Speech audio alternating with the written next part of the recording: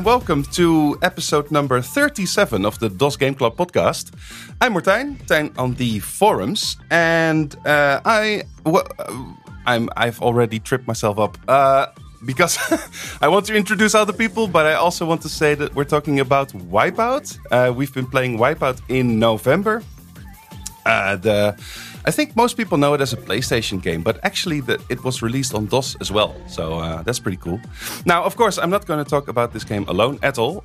So first of all, as usual, he's here, our regular co-host, Florian. Hey. Hey. Hello. Hello, Martijn. Hello. How's it going? Fine. Cool. Yeah, I'm good at making small talk. Oh, it's actually a big list. Let's just go through the other names. Also here from England, it's Tim. Hello. Hello, also known as Spacefarer on the forums, right? That's me. Yeah, cool that you managed to join again. It's actually sort of because of you that we're here now, right? I mean, yes. We were sort of scrambling to get assembled because you want to go to see the new Star Wars movie in about 2 hours or something. Yeah. So, yeah. So we're on the clock, guys. Exactly. So, yeah, better get on with it. But, yeah, very nice that you wanted to join us. Glad to be here. And also joining again from France, it's Marwan. Hello. Hi, guys. Hello. Very nice. I think it's been a while, Marwan. Yeah, happy to be back. Yeah. I'm not sure if I've been to any podcast episode since the revision meetup. So Yeah, glad exactly. to be back. Very nice. And I think you're a bit of a racing fan. So these fast games are always... Yeah, we'll talk about that later. Okay. And last but not least, a new member is joining us. It's Elias. Hello. Very nice. Yep. Known as Pompoli on the forums and on IRC, right? I think I'm a Pompoli as well on the forums, but I'm really not sure. Well, you're on our IRC chat anyway, so... Yeah, I see. I'm Pompoli there. And you've been there for a while, actually. I remember getting invited like 2 years ago or something, Exactly. at least. Yeah, So exactly. I've been there, but lurking in the shadows. Waiting for a chance. For me, it feels like you've always been part of this endeavor. But it's cool that you're now actually on our little podcast and talking about this game. Yeah, it is. Yeah, very nice. So Wipeout is what we're going to talk about. The 3D pod racing game from 1995 by Psygnosis. Let's just dive in, right? Yeah. Yay. Let's do it. Let's do it.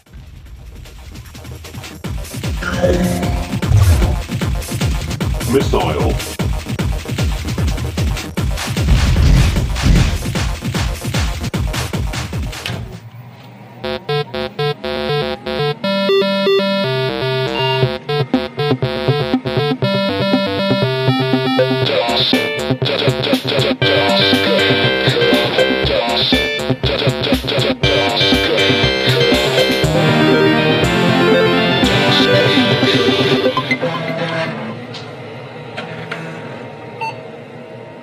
Now, because we're scrambling a bit, I didn't actually look up who suggested that we play this game. Does anyone know? Was it Toasty by chance? I think so. I think it was Mike, known as Toasty on the forums, who suggested it, but I'm not 100% sure. I know he's a big fan. It was. Yeah. It was Toasty. So he's a big fan. He's always talking about that we should play Wipeout. And It's a shame he's not here. yeah, it is. But I think he's visiting family for Christmas, so he didn't bring his microphone. And well, there you go. So so he couldn't join, but he did suggest the game, and he also played it a lot, as proven by the Wipeout scoreboard that we put up. Yeah. It's basically a copy of the Grand Prix circuit scoreboard that we made. With the same tracks as well. Well, just change the names and the teams and the classes and stuff. But yeah, it's essentially the same thing. I think he's up there for most of the tracks, if not all of them. All of them, actually. Man. Yeah, he's got the top score on all of them. Except for the last one, which Firestar, nobody did Firestar apparently. No, I think that one only unlocks after you've won all the championship or something. Even as a rapier, you have to win the championship as a rapier, right? I think so, yes. I think it's not available from the start. But first, you got to unlock the rapier. Yeah, wiki page from Wipeout fandom wiki, they listed it as a secret track. So, yeah. Right, exactly. So it's not even... It's not really a secret anymore, but like... yeah. Back then, it was like, you get a new track when you complete everything. Yeah, exactly. Yeah, that's cool.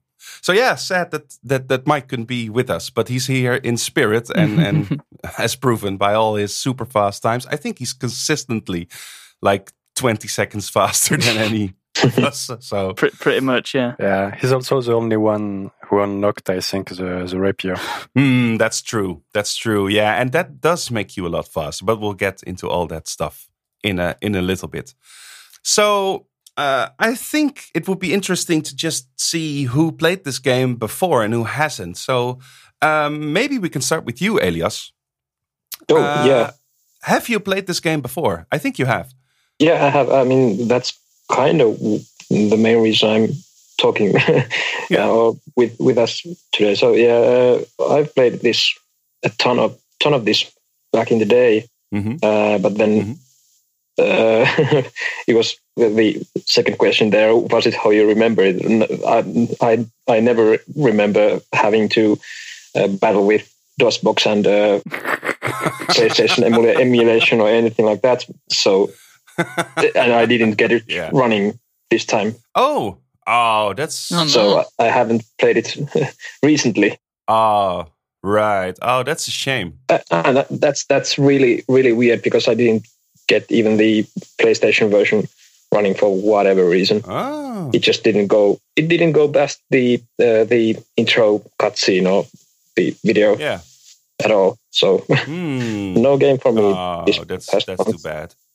But then again, I've played this so much that I pretty much know it. Exactly. And did you play it on the PlayStation back in the day? I think, or did you play it actually on DOS? I actually had it.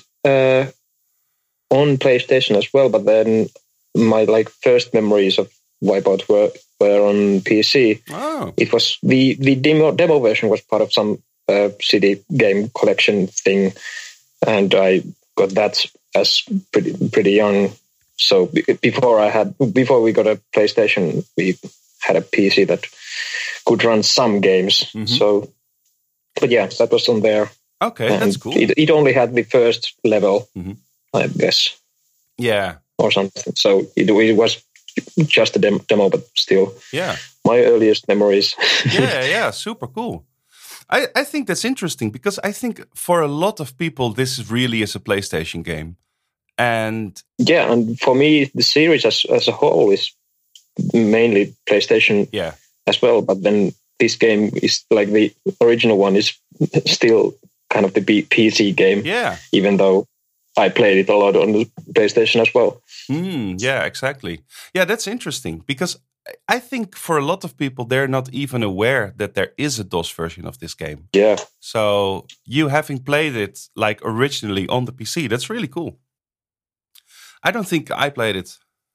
I mean, it's weird because it's just the demo version for like the first level or something. Like it's not the actual full game even. No. I don't know anyone who has played the full game back when it came out. No, it was not very well known for some reason. I don't know. Yeah, it just release wasn't. Yeah, but I think you can have a lot of fun just playing the first level. Really. Yeah, and I mean it was difficult as hell as a kid. So yeah, just not touching the sides is a quest in itself. Yeah, and not knowing there's air brakes. Like that's I learned about those on like Wipeout 3 on PlayStation. So. To be honest, I think even here for the DOS Game Club, a lot of us mostly played the first race just to practice the controls and try to master them. That's true. And try to beat Toasty's high score as well. Yeah. The first track is also just really good, I feel it's just really enjoyable to play that first track. So yeah, I can totally see just playing that one over and over and trying to beat the time and the score. So yeah. And if I remember right, the demo actually did have like both of the difficulties, like had Rapier and what are the ones in Phantom, yeah. So it had both of those. So like you could play the first track with either one. So wow, yeah. And did it have all the ships as well? The 4 teams? I can't remember. No, I remember only flying one, and it might be just me sucking at reading English in a menu, like all of my childhood. Yeah. So yeah, that's nice.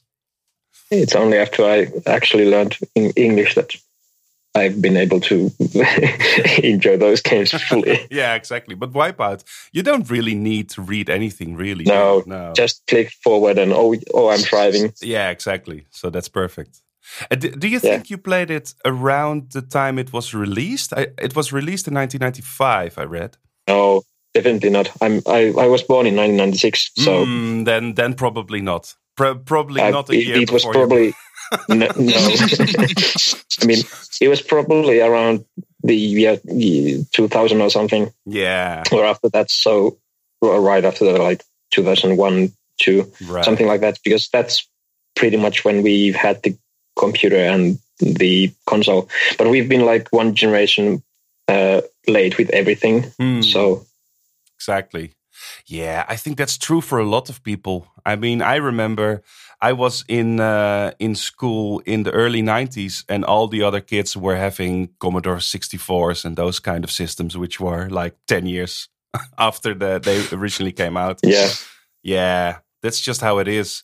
People pass stuff on to kids as well, right? So, yeah, people just give kids old stuff, basically, and then just, here, go play with this. So, yeah. Yeah, I can imagine. But you were still pretty young then when you played this, though. Oh, yeah. It's basically one of the first things I've done on a PC for.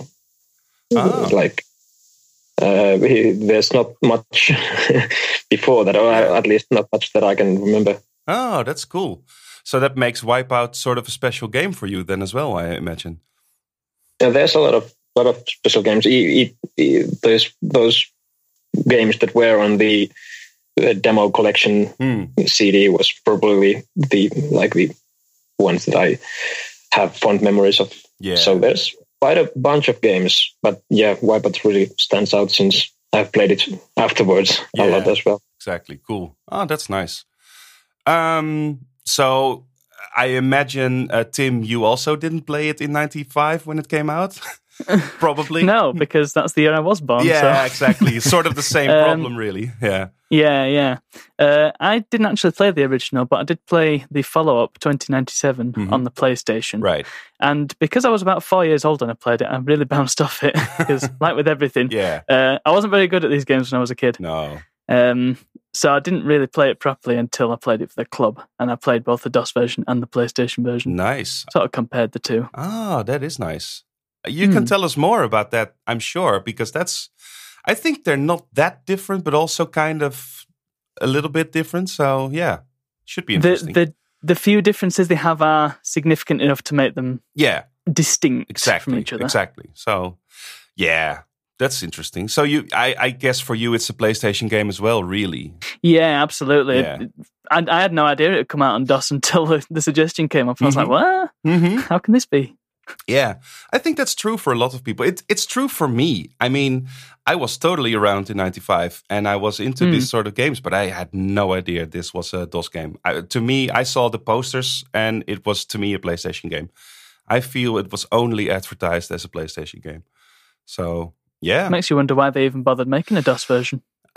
No idea. Well, we'll talk a little bit about the studio who made it. I think they had a history making PC games and games for other systems. So maybe it's from that. Maybe. I remember them making just mostly PlayStation games. But yeah. yeah. They had a link with Sony, Psygnosis, are the developers, and they definitely made a lot of PlayStation games. But they made games for all sorts of systems, really. And yeah, I think it's from that they also ported it to DOS. But I don't know. Yeah. So Marwan, did you play it back in the day? Did anyone play it back in the day?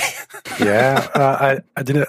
Like the others, I didn't play the original one at launch because I was too young. I was maybe a 6-year-old. But when I had the PlayStation, one of the first game I got was the third game of the franchise. Okay. So I think if we combine all of us, I think we've played every game in the series. I mean, I played the third one as well. So and everything after that, because that's the time when I actually fallen in love with the series. So after that, I've been playing through them all. Nice. I think I've played a PlayStation 2 one, I think, but it started to look like pretty much the same thing, I think. Yeah, there's a lot of games in this series, and I think they're all sort of the same game. Yeah, that's impressive. The fact that I played the third game first, then to discover here the first one, I realized it's again pretty much the same thing, except maybe the third one had better graphics and maybe a smoother difficulty curve. Yeah. But honestly, the recipe was here from the first game, so it's really impressive. Yeah, that's true. That's true. They really nailed it right on the first game. They got it right and then just polished it and improved the graphics, like you say. But the core was there. Later with the physics changes. Yeah, I think it plays a little bit different, but the idea is sort of the same. Yeah, the idea is same throughout. So for you, it's a PlayStation game as well, I imagine, one.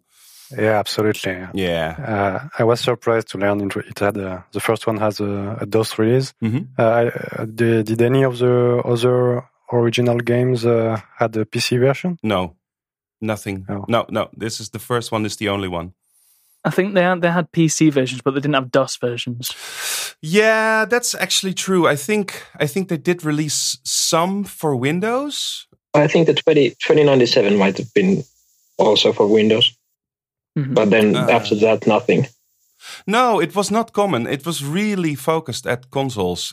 Different ones as well. There's a Nintendo 64 one as well. And they released some for the Sega Saturn. But yeah, mostly it's PlayStation focused. So no, it's only the first one is for DOS. So okay. Yeah. I remember a couple of years ago I was trying to find a PC game, maybe from the Wipeout series or something like that, but it was surprisingly lacking on PC. There are a couple of games. Maybe we'll talk later, but it was really. It seemed really like a console series. Yeah, this whole genre really is. I guess it comes from arcade games, and then it went to home consoles, and then I'm not sure if PCs were really capable enough. Well, not at first, anyway. I mean, later with the 3D acceleration, then it improved. But at first, I think it was kind of difficult to make this sort of 3D racing game. Yeah, and I think the controls as well. Like with a gamepad, this is much easier to fly a spacecraft with analog sticks and the air brakes as well. I wouldn't dream of playing this on a keyboard, really. Yeah. It was almost unplayable for me in a keyboard. Yeah. I was 15 seconds of the times of the leaderboard. Then I switched to a controller, and it was already 100 times better. Yeah. But you can customize the keys though to make it work a little better, I think. Did anyone stick to keyboard controls here? I totally played it with keyboard controls. How did you do it? How did you map your air brakes and everything? 10 buttons. Yeah, I created my own crazy ass keyboard scheme where random letters do sort of all sorts of things. So I'm 10 finger typing when I'm playing the game. I want to see how your hands are positioned when you're playing. Yeah, it's the only way, because if you just play with the cursor keys, then there's just not enough buttons, because you want to control the air brakes, but also you want to control the weapons and the steering and the acceleration. So, yeah, I just use all the normal keys, like the letter keys, and just map them all in a row. So they're like, yeah, and then just remember them. So I think I had like four things on the left and 4 things on the right, all doing different things, and I could just type them all at once. So I think that's pretty much how the default layout is, because I use the default layout. Okay. And if I recall, it's Z and X to use the air brakes. Yeah. It works reasonably well. Maybe that's why I didn't get a good timestamp, because I was just using the defaults. Yeah, I didn't really bother looking up the default controls, so I just made my own and just, stuck to that. Mm-hmm. Well. I can't remember the defaults as well at all. Like, yeah. As I haven't played this in a long time. Yeah, exactly. So, last but not least, Florian.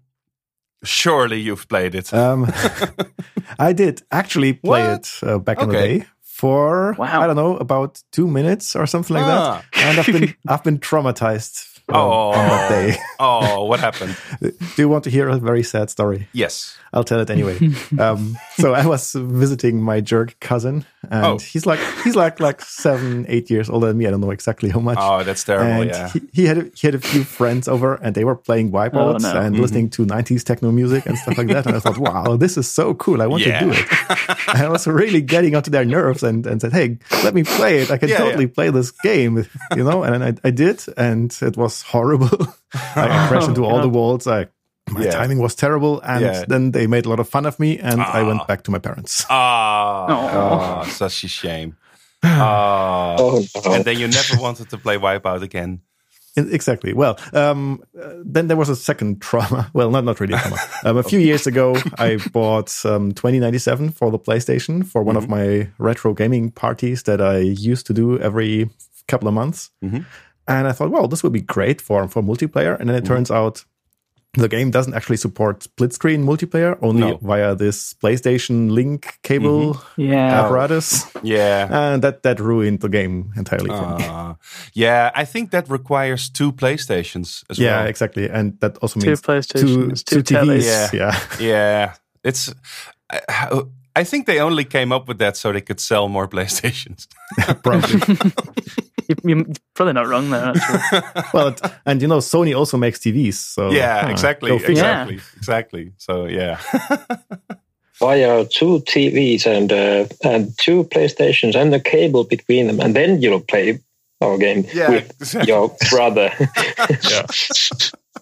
That's if you can fit the 2 tellies and the 2 PlayStations in your room. And they have to be pretty close, because the cable was not that long. Nope. So it's a really weird setup where you have like 2 televisions next to each other. Well, on that day, on the retro gaming thing, we just decided to play F-Zero X instead, which does 4-way split screen. And it's a way better game anyway. So. Ooh, controversial. Controversial. Well. But I don't think you knew there was a DOS version of this either. Not at all. I didn't play it either myself back in the day on DOS. I knew people who had PlayStations and who were into this, and it looked cool, but I didn't have a PlayStation myself. And I don't know, I was playing other games. So, yeah, I didn't know there was a DOS version of this. I don't think it was advertised very widely. It's a bit of an old title, but it's cool that we're looking at it now, because actually there are not that many of these 3D high-speed racing games for DOS from this era. So it's cool. And this is actually one of the better ones, I think. So definitely worth looking into. And it's also cool to look at it 20 years later, because it's a kind of game that as a kid you kind of love it, but also you don't get past the first couple levels because it's too hard. Mm-hmm. So you have fun and then kind of forget it and switch to something else. Mm-hmm. And then to be older and actually try to understand the intricacies of the gameplay and the controls, it brings another perspective to the game. Yeah, I think the people who must have played the game most must have been quite older at the time. Yeah, I think that was mainly the PlayStation's whole thing to begin with, to be targeting slightly older people than, not the little kids that had been targeted by Nintendo and the likes. I think the whole... Maybe just the ads showed how it was not meant for just kids. Yeah, exactly. And also all the contemporary music that goes along with it, all the rave, electronica kind of stuff is also kind of aimed at adults, right? It feels like the sort of culture that 11-year-old kids think is cool. If that makes sense. Totally. Yeah, that's sort of true. I mean, it was cool back in the day. Definitely. So. Yeah, I agree. It's just it's super cool. So I think we should explain the game a little bit. I mean, we have named some bits, but I imagine people might be listening to this who are not fully aware of the game or haven't played it or just don't know the details. So maybe we should just introduce it a little bit. Sure. So who wants to explain the game a bit in broad strokes? Not all at once. How do you explain Wipeout?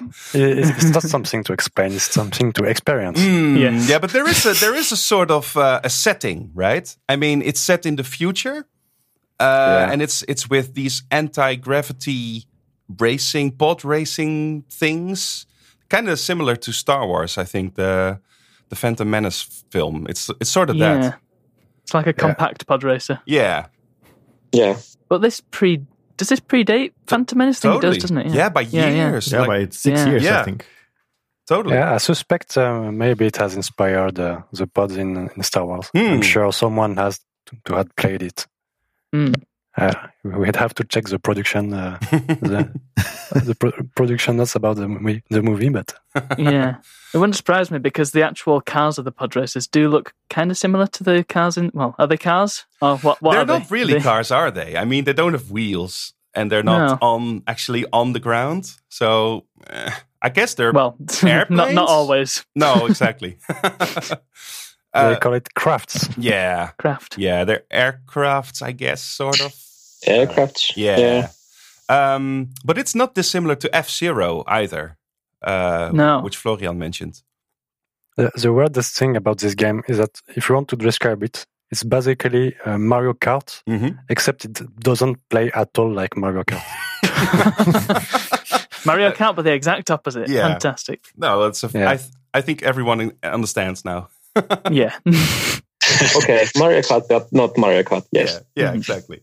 Yeah, it's the gameplay. If you look at it, you have items to wreck other cars, etc. It's 3 laps on different circuits to try to finish first. It's basically the same formula, but in a whole different atmosphere and physics system and setting. It's a really futuristic setting and mature, like we said. So, really, it's a different kind of fun, but it's basically at the core. It's I think they even said it themselves that the game was a lot inspired by Mario Kart. Yeah, I think at the time there was the Super Mario Kart 1, I think on Super NES. It was already out and already very popular, so it was probably a huge inspiration for them. But they didn't go full 3D yet, so there was some margin to improve on the formula. Definitely. Yeah, and the original F-Zero had also been out by like 5 years or something like that. Yeah, and I think that they are much closer than Mario Kart, actually, except for the shooting. Which game? F-Zero. F-Zero, oh yeah. True. It is kind of just like a heavier F-Zero, isn't it? With just slightly different physics. And weapons. Yeah, I mean, I'm just thinking like, wasn't this more physicsy than F-Zero back then? Definitely, yeah. Yeah, totally. So like, this was like F-Zero plus physics. Yeah. Where F-Zero was more like speed.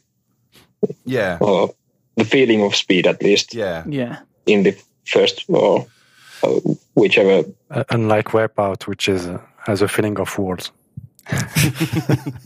And Wipeout is also properly 3D, right? I mean, this is all a real 3D vehicle on a real 3D track, which is sort of novel for this kind of game. I think it's one of the first ones to really do this. Yeah, it is at least at the forefront of 3D games, racing games, at least. Mm-hmm. Yeah, because even if you think about Mario Kart 64, that had 2D characters on a 3D environment, so it was even ahead of that. Mm-hmm. Well, but it had characters. I think also Slipstream 5000 came out the same year as Wipeout. Right. Does anyone know that one? It's also proper 3D on DOS. Okay, that's cool. I have not played that. I have played other 3D racing games that were sort of released at the time. I played things like more realistic stuff, like IndyCar racing game, which was also 3D, and Sega Rally and that sort of stuff. And those are coming out. But then as well, Oh, it's apparently the year that the first Need for Speed game was out. Right, exactly. And also another Psygnosis game called Destruction Derby. Mm-hmm. Wasn't that a little later? Or apparently the first one is 1995, unless my notes are wrong. No, that can be right. But it seems like they made all these games at once. Then that's kind of impressive that they worked on multiple games at once. I suspect maybe it was more as a publisher and not a maybe. Maybe that's a good point. We'll definitely dive into Psygnosis. Wasn't Psygnosis really the developer of most of the games they had? Yeah, they acted more like a publisher, although they did really develop Wipeout. I think they developed pretty much, at least Wikipedia says for Wipeout the series. Yeah. It says Psygnosis as the developer and Sony as the publisher. Yeah, exactly. Yeah, they did publish other games, Psygnosis, but Wipeout, they really were the developer. Yeah, definitely. So let's talk a little bit more in depth about the game. It's only single player, isn't it? There's no multiplayer in this first DOS game, I think. I didn't see it anyway. I think the multiplayer came out in like the Wipeout 3. Yeah, exactly. So yeah. So it's just single player racing. And there's with the link cable, sure, but did the first Wipeout also support the link cable on the PlayStation? I don't know. I think so. Yeah. Okay. I remember it having the option. At least I didn't have two PlayStation 1s. No, nobody had this. Who does? Yeah. But I don't think the DOS version supports any multiplayer whatsoever. No split screen and no network either. At least I didn't see it. It does have 3 single-player game modes: time trial, single race, and the championship. I think championship, that's really the core game, isn't it? Like the other modes are really like a sort of practice for. It's really it's a little bit weird because championship is what you typically want to start with first. Yeah. But then you realize you're stuck because you're too bad at it. Yeah. And then you switch to either time trial to learn the tracks, or later to race, single race mode to actually fight with other cars. And then you can go back once you have practiced every single track.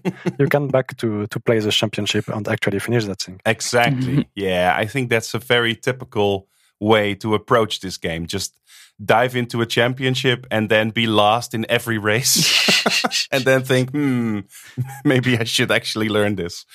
Back to the drawing board. Yeah. Yeah, because the championship mode, it immediately throws you into, almost all of the tracks the game has to offer, right? You can't really choose which ones you do. It's just, here's all of them. Yeah, it's a bit like a fighting game where you have to win against every situation and to really finish the game. So it's all 6 tracks in order. You have to get in the top 3 to reach the next one. You have 3 attempts, I think, on each track to succeed. And if you fail, it's game over. Yeah, exactly. So it's quite balanced between being punishing and letting you try if you fail a little bit, but you can't really practice tracks on the championship mode. No, exactly. Yeah, it's indeed a little bit like a game like Mortal Kombat, for example, where you just have to beat everyone. It's a bit similar gameplay-wise to that structure of yeah. So if you're not in the top 3, it just kicks you out altogether. You have a couple attempts to retry, right. but so it feels very satisfying when you manage to get third place at the last minute. Yeah. At your last attempt, otherwise you'd have to start over again. Feels like a win, third place. Yeah. That sounds like another holdover from Super Mario Kart then, because I think that had a live system which basically did the same thing. If you weren't in the top 3, then it just kick you out. Right. Yeah, it did. Yes. Yeah, it's traditionally also the podium positions, right? It's like the top 3 are celebrated and the rest are losers for losing. Yeah. Exactly. None of those fourth coming losers. Isn't it kind of weird that's what I found anyway? It doesn't really start in a grid or something. You don't see all the other vehicles right at the start. You don't start all at once. You just start and then you catch up to one guy and then you meet another guy like half a lap down and then... Yeah, it's a really weird. The game, like, starting at least with, like, most of the time, the start was always like, everyone's, we were stationary. Yeah. But then the AI just shoots off at max speed. Yeah. In the being straight off. And you start as a normal, like, wound up kind of way, like, have to accelerate and whatnot. And the AI seems to just get to light speed immediately. Yeah, it's really weird. Then you come across them back in the, second lap.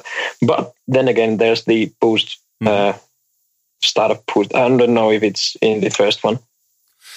I'm not sure. I didn't really figure it out. I don't know if anyone figured out how to do the boost start. I think it's possible, but It should be like kind of a kink in the acceleration of the. Oh yeah. I think I know what you mean. Yeah, you have to fill the throttle bar. Kink point. You should keep it there for the start and and then be at your and it should work. But at least in Wipeout 3, I remember just timing it at some point so that from hearing the countdown from like 3, 2, 1, go, at some point, like at 2 or something, if I press accelerate or press the button down now, it'll get to the exact boost point.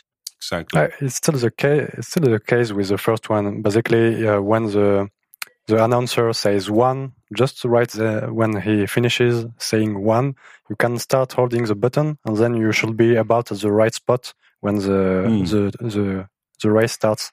But even if you do a great start, it's really weird because maybe you can reach 7th place into the first corner if you get a really good start, but you can see everyone else has flied off into the distance. Yeah. So. Yeah, what's up with that? The AI is just a bunch of cheats. Yeah. They really are. I remember in the first game, I don't remember them being like really following the same physics as you.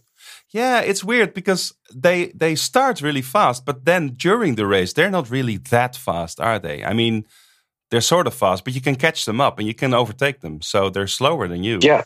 But the difference is they don't bump into the walls all the time. Yeah. That's why they leave some margin for you. Neither do I. So, like, all right. Get you. Yeah. And there's also, of course, lots of speed boosts and weapons to use, right? So you can take others out using those. Yeah. I mainly saw missile rocket type weapons, and there's also mines, I think. And the shield. Yeah. There's 2 types of rocket. One of them homes in and one of them doesn't. There's the mines. I don't think I saw anybody hit them except for me. So I think I've basically hit my own mines all the time. There's the shield. Yeah, the shockwave. Yeah, there's like an electric beam or something. Yeah. Yeah. And there's a shield, right? Yeah. Yeah. So shield and then a turbo boost as well as pads. Exactly. Yeah, there's pads on the floor which gives you a boost, and then there's these weapons and shields. Yeah, so you can use all those too. Yeah. Basically, your run-of-the-mill Mario Kart power-ups. That's the Mario Kart part of Wipeout, right? Yeah. The power-ups. Yeah. It's not bananas, but still, yeah. I mean, it's mines. It's got to be futuristic, so... Yeah. Yeah. Exactly. Yeah. You mean they won't have bananas in 30 years' time? It's only 30 years in the future, yeah. Yeah, it's nuts, isn't it? in 2052, all the Mario Kart players will have used up all the bananas. Wipeout has got to go without. Yeah, exactly. Yeah. Mario Kart, whatever, 50 will also have no bananas, but it just hasn't come out yet. So exactly, we'll just have to wait and have less bananas with each game. Yeah. I think it's maybe interesting to talk about the different vehicles a little bit, because there's only 4 of them in this game, aren't there? Are there technically 8, or are the vehicles the same? Don't matter. Yeah, right, okay. It's kind of weird. You choose only the team, and then you choose a pilot, but the pilot doesn't really seem to change anything. So it's just about the skin, yeah. Yeah. Right. Yeah, it's skin. Exactly. So, can anyone talk about the 4 type of vehicles? Yeah, why not? AG Systems, Oricom, Pyrex, and Phasar. First one? Yeah. Yeah. So... Off the top of my head, come on. Yeah, that's very good. Systems. Very good, very good. It's the one by default, but it's the one I feel is the worst to play with, because I find it way too sensitive. Like when I started the game and played it with a keyboard, I just kept banging on the wall with it. But as soon as you start switching cars for something else, all the other cars I feel are a little bit less sensitive. Yeah. You have the Oricom, which is the second one. I think it's my favorite. It's not the fastest, but it's I think quite balanced to control. Right. And then there's the Kyrex. Yeah, that's the fastest, which is, I think. That's the fastest, yeah. Yeah. It keeps maxing out the speed bar. And then but it the can't take one, any corners. Yeah. But I think if you can master it, maybe you can get the best times on most tracks. But and then the last one is the Phasar, which is I found it to be maybe a little bit like the AG Systems one, but maybe a bit slower, a bit lighter, so easier to control. Yeah. But maybe for the more technical tracks, exactly, it might be suited. Yeah, I think that's basically how the game is structured. It starts with the Ultima 7 track, which is really it's really doable without using too much air brakes, and you can go really fast around that one. And then I think it goes increasingly more difficult as you progress, and you get more benefit out of the slower vehicles as you go on. Because you bounce or air brakes. Yeah, exactly. You have to really master it, and then it's just slightly easier with either the AG Systems or the Phasar one, because it's just easier to take corners with that one. But if you can master it with the Kyrex or the Oricom, then that's definitely faster. Although the chance of you hitting the wall is also a lot higher. So it's I think that's basically the structure of the game. Most of didn't the first one. When you hit the wall, it just stops you dead. Yeah. No matter how you hit the wall. So you lose all your momentum. Yeah, it's super punishing. Yeah. In some of the later versions of the I remember 3 having some sort of if you scrape the wall, it kind of gives you a little boost, or even so you just it eases you a bit forward, but that's just like scraping the wall, not going directly toward it. So and that's not a way to speed up your craft at all. It's just a safe net kind of, so you don't have to you wouldn't lose your momentum from every scratch. Exactly. Yeah. Like in the first one. Exactly. That's definitely going on with this game. You can't hit anything because then it's just over. Yeah. Time will be horribly slow, and it's really harsh, but also kind of intense because of it. That's what makes the game so frustrating when you start, because you when you don't know yet what the game is about exactly, you just keep hitting the walls, and it's so punishing. Like you lose maybe 3 seconds every time you come to a stop because you hit hard the wall. And you can really gain massive amounts of time by just knowing the track better and just exactly. It's actually one of the things I like about the series is the fact that you really don't have anyone else to blame than yourself for which I like in games in general, but which is very different from Mario Kart. Yeah, definitely. In Mario Kart, you'll be blaming the AI for rubber banding and exactly shooting you on the last lap and whatnot. So exactly, So it's like the opposite. Yeah, this is like you really don't pay attention to the AI in this game. There's 2 classes as well. I think the game starts just with the Venom class, right? Yeah, Venom, right? So you can do all the races, all the tracks with the Venom class, which is essentially just a lot slower. Is that it? Yeah, it's just a speed difference. Yeah, and it's quite fast enough for starters. Yeah, I mean it is fast for like beginners, but then again, for at least for me, I don't really like the slower ones. Yeah, you have to get really good to manage the higher speeds and not crash into it. You really have to master the air brakes. I think that's really the key. Yeah, the air brakes are mandatory at higher speeds. Yeah. Like you can't play without them on any ship. Exactly. Like with the Venom Quirax, I think you really need air brakes anyhow. Like you can't fly the thing without air brakes. Yeah. But then the other ships are pretty much fine. Mm-hmm.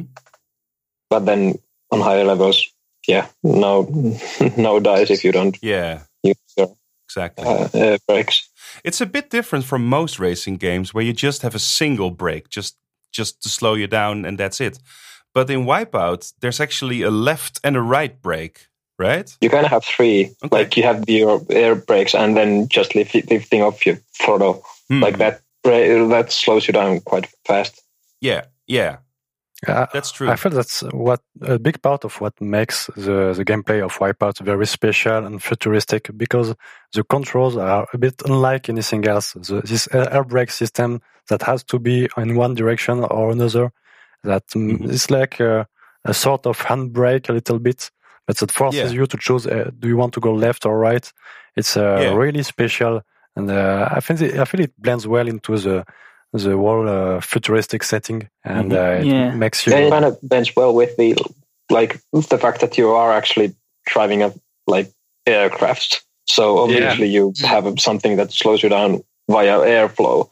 And another aspect is also, like you say, you're in an aircraft, so you actually have to control the tilt as well. Like if you, that's a big part. That's another thing as well, which is very unique, I feel, for racing games. Yeah, I don't think I've ever come across it in another racing game, in fact. No. It's interesting because it's something that you have to manage in sim racing, in the kind of games that have very advanced simulation physics. And you have to be aware of in which way your car is working, in the left or right. Right. And that's something you have to manage in Wipeout too. So it's really interesting. Yeah, that's a cool comparison. Yeah. I remember some tracks, I'm not sure if they were in this first one or in the later versions, but they actually, you could cut corners really well by tilting after jumps and whatnot. So you could fly over the insides of curves and so on. So. Oh, yeah, that's interesting. But just in general, you have to be aware of it when you're climbing a hill or anything. Yeah. You'll just be slowing down if you're pointing towards the ground. Exactly. And there's also that big jump, that very famous jump on the start of Ultima. Well, about halfway through Ultima 7, isn't there? That first track. Mm-hmm. Which I guess you have. I mean, I tried sort of tilting back and forth on that, and I didn't really think it made much of a difference, but maybe it did, and I maybe just didn't notice it. But yeah, I think for the jumps it doesn't really matter that much. It's mostly for hills and things where you slow down if you're not lifting along with the hill. Right. So if you're just flying into the ground like Elias said. Yeah, these jumps in the first tracks of the first game, most of the jumps I think are kind of, in a sense, scripted. Like the level geometry forces the craft in this certain jump. But then there are other points in the track where you can kind of jump as well, and those haven't been forced in the track because you aren't supposed to jump at that point that much. So, and those work with the tilts. Exactly. Okay. Yeah, I think we've gone already pretty much in depth into the gameplay stuff. I don't know if you have something to add about the gameplay stuff, Marwan, maybe, or which camera do you use, guys? Do you use the first person view or the third person? Third person, always. Yeah, me too. The first person makes me feel a little bit queasy. You just get sick. It's also harder, I think, in almost all racing games I tried. First person never feels really right, and you get a much narrower field of view, I think. Yeah, that's right. You can't really see the track ahead of you. Yeah. I think with the Wipeout is one of the only games or series that I use the third person view in any racing game. Like, I've been playing a lot of GT Sport lately, and in that I'll use the front bumper cam. Mm-hmm. So not I can't see the car, but I can see everything from the point of view of the car. Yeah. Mm-hmm. With first-person racing, I always think it's very hard to actually judge how you're oriented on the track. Yeah. So that's why I always pick third-person for racing games whenever I have the option. Yeah.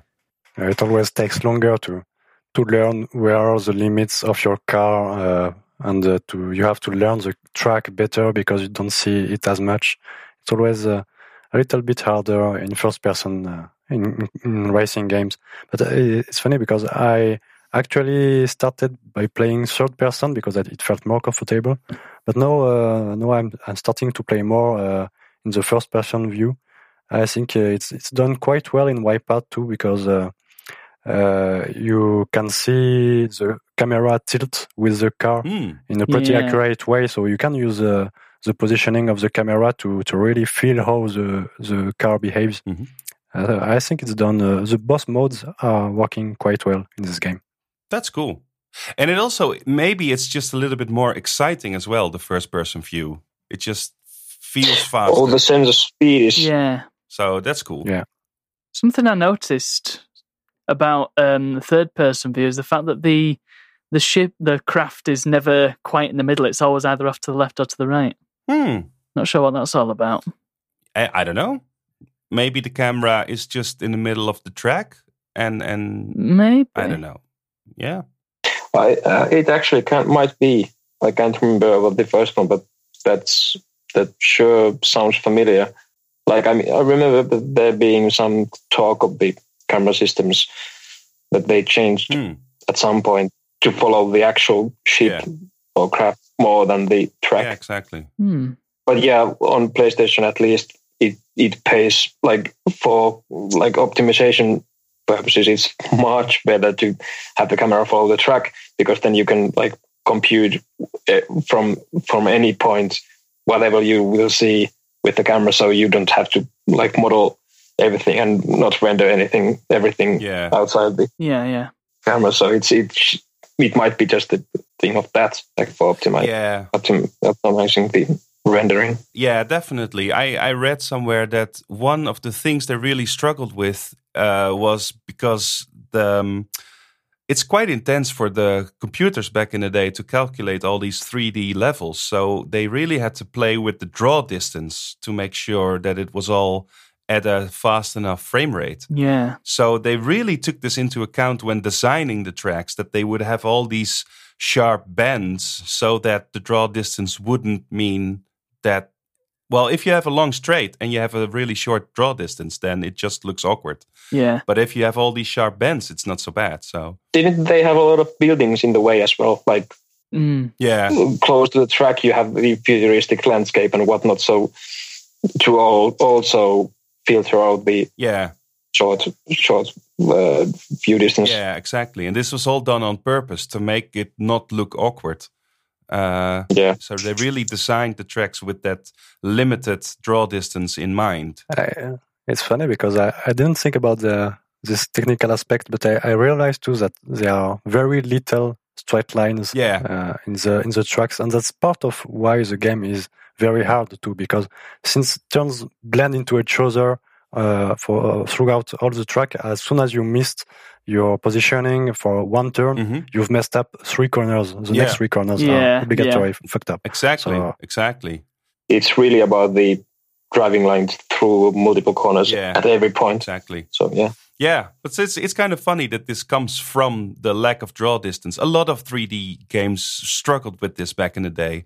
A lot of them just added fog. I don't know if you ever noticed that all the 90s 3D games have loads of fog. Yeah. The DOS version of Daytona USA is a really bad example of that. But that's just a bad example of everything. Yeah, but it's in non-racing games even. It's like in games like Tomb Raider, and it's just... Well, it's one. And then there's stuff like Crash Bandicoot with their hellish amount of optimization and also the camera on rails system through the levels. So you have to so you can just call everything that you don't see from the actual level. Like the vertices you wouldn't see don't exist. Exactly. Yeah, they were really aware of this and trying to limit the number of triangles they had to draw because this was a huge thing then. Maybe it's interesting to talk a little bit about how the game was made. Yeah. Yep. Sure. Let's go. Let's see. First of all, the game was developed by Psygnosis. And I don't know if you guys knew this, but to me, it was kind of interesting to learn that these are actually English guys. Yeah. I had no idea. I thought they were Japanese because to me, the game just looks massively Japanese. And I thought, well, it's for the Sony PlayStation and it's this futuristic robot stuff. These are probably Japanese guys. No. But no, they're in Liverpool.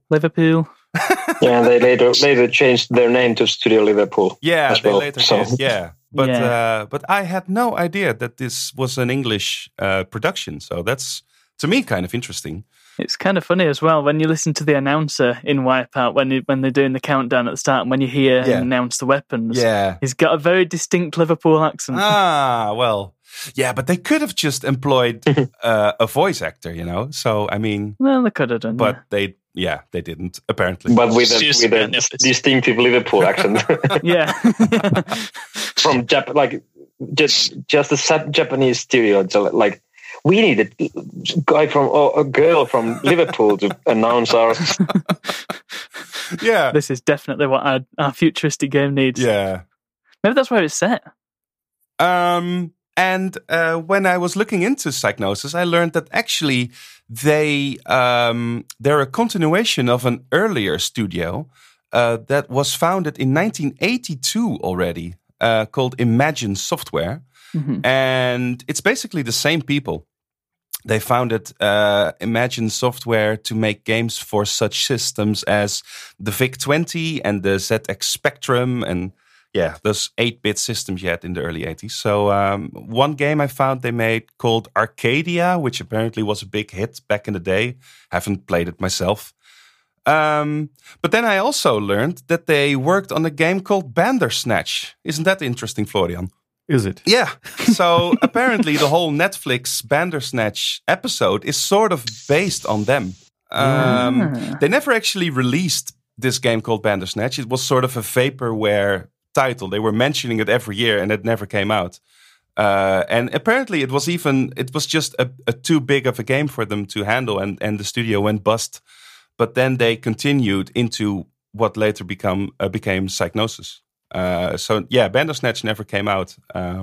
They did release some other games under Psygnosis in the 80s. One called Bratakas. I don't know, a really weird title.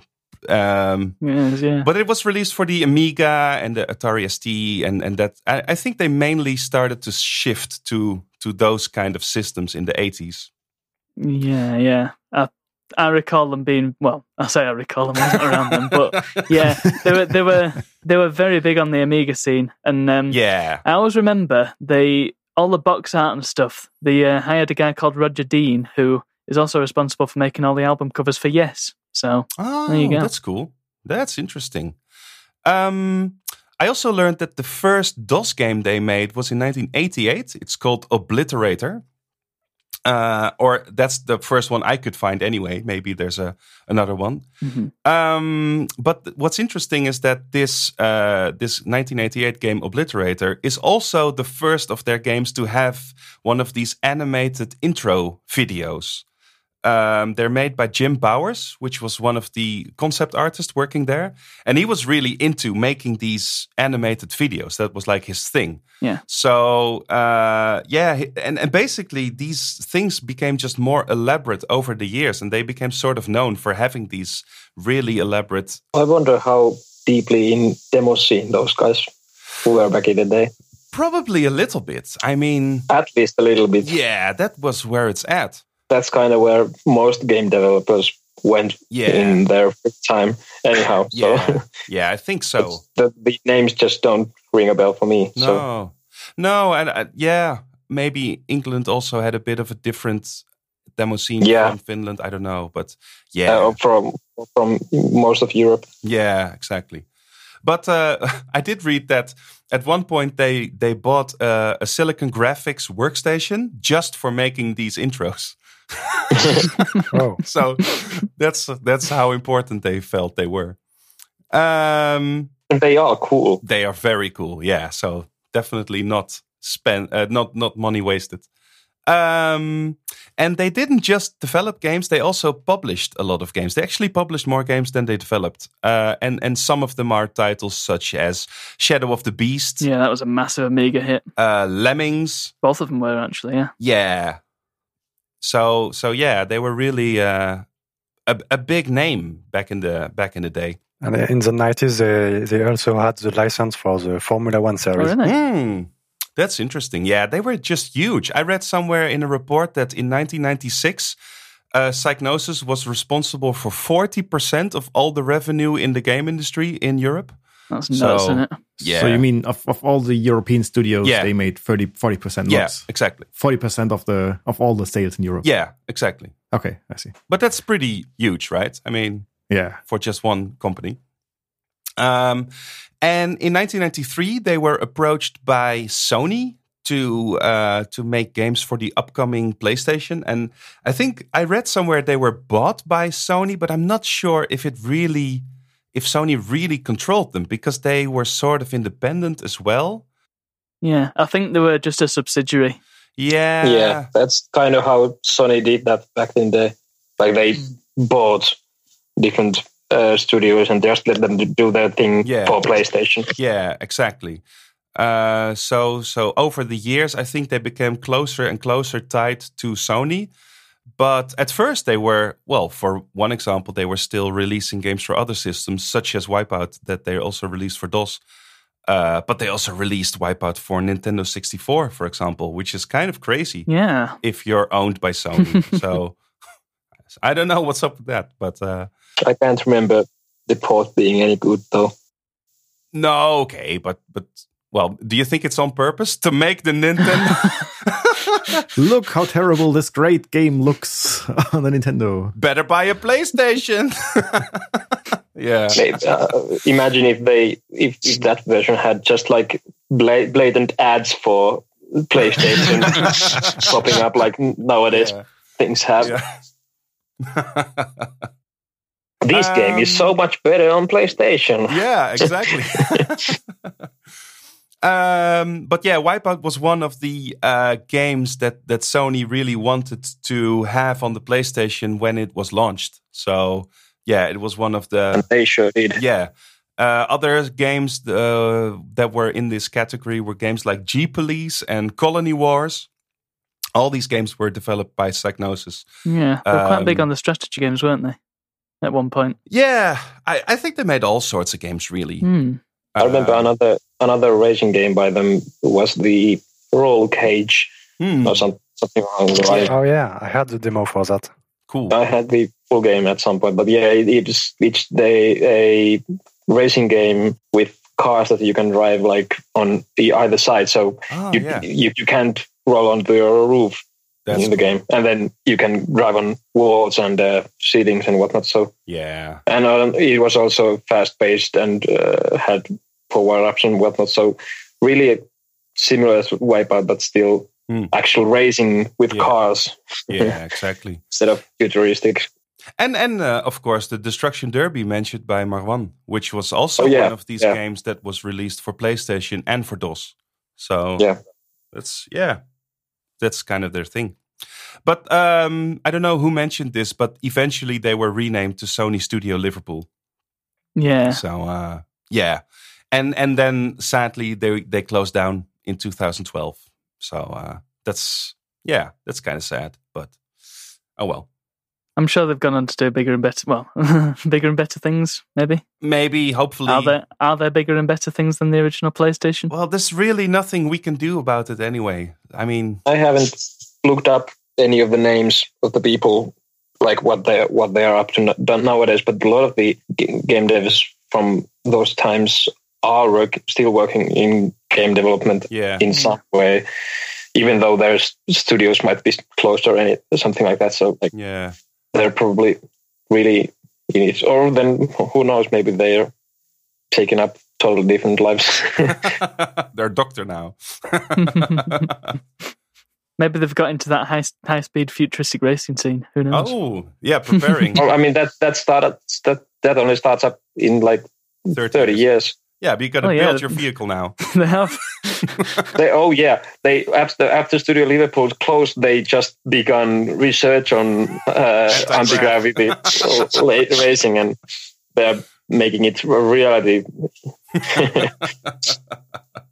I mean, they have the whole lore up until like 20. It was 2052 when the game's set. That's the first game, but then they have lore up until like 2207. They've got a long career ahead of them. Racing League goes there. That's from Wipeout House. So they have they have the classes already, and they just need the teams. They need to just develop it all. Yeah, exactly. Yeah. Apparently, there was a rumor that when the studio had to close, it was working on a Wipeout game for PlayStation 4, and it was supposed to be a pretty different game compared to all the others. Oh. They were apparently trying to reinvent the genre. Oh, okay, that's kind of sad. We'll never know. No, exactly. Well. Yeah. I also read some people went to Rare. I think that's also based in England, isn't it? Yeah. So, yeah.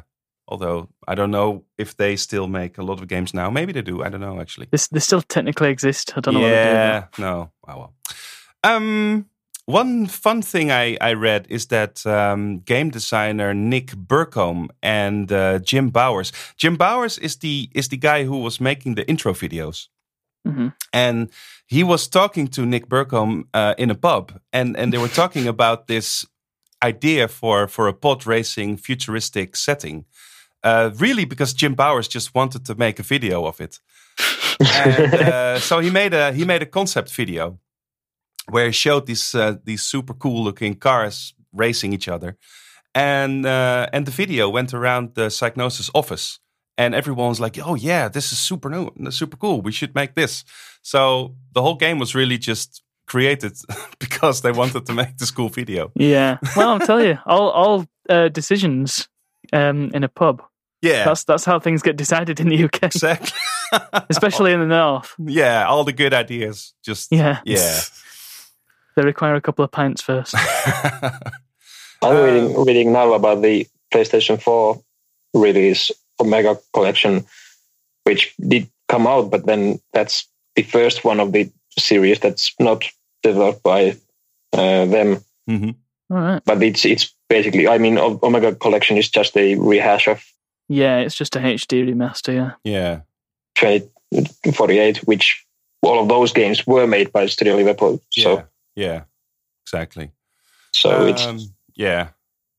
Apparently, it was the aesthetic of the vehicles, like what the style they looked, was based on an Amiga game called Matrix Marauders, which was this 1994 3D strategy game. I have never heard of this game, but that's I apparently the guys at the office were fans of this game, and they thought and they do look similar.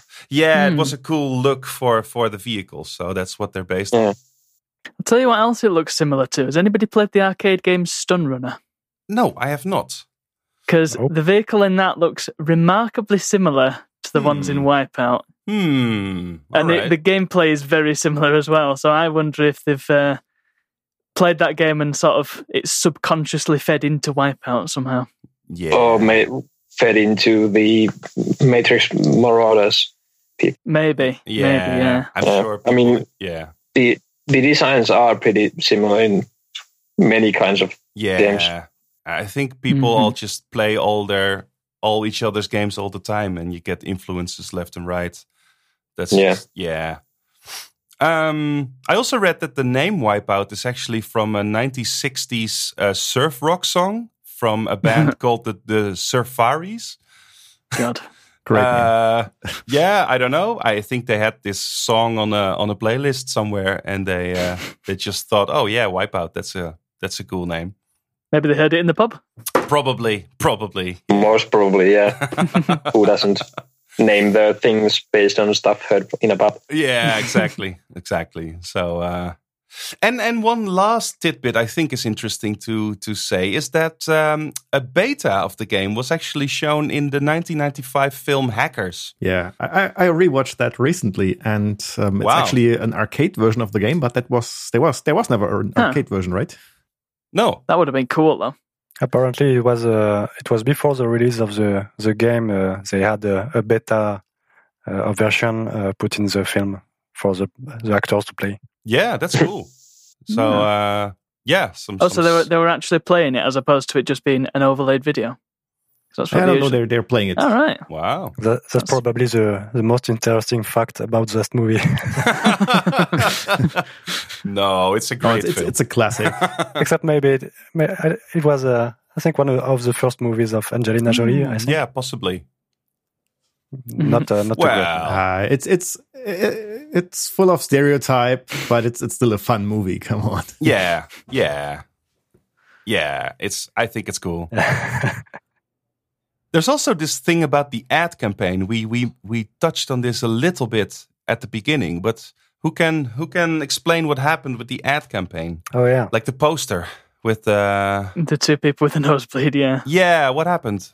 Yeah, they had this ad contracted to the Designers Republic, which is a graphic design studio which is quite known for its implication in music, in music album covers, etc. Yeah, and it's they have quite their own vibe when they do their work, and they made this full page poster for magazines, etc., which had two persons having their nose bleeding because they had an overdose of Wipeout. Yeah, it was a very strange ad, especially for a game. Yeah, definitely. Also added with the whole rave music stuff, I suppose. Yeah. So it was all a big, The reference to drugs is exactly quite obvious, and it was very controversial, I think, at the time. Yeah. Yeah, also maybe because games were really seen as a thing for kids still. So then it's really odd to have this people overdosing on a poster. Yeah. And yeah, nobody wants that for the kids. But if you look at the poster, these guys are looking straight into the camera. And I think an overdose usually means you don't look straight into anything anymore. So. Yeah. Well, the expert on drugs has talked. Yes, it has debunked the advertisement. Well, I know all about drugs from popular media. Yeah. I watch Pulp Fiction, okay? Yeah, exactly. Good excuse. Nice catch. Yeah. Yeah, that's all I've got. I don't know if anyone wants to add anything to the whole Psygnosis story. There's a nice article on Kotaku, actually. I think you posted the link to it, Tim.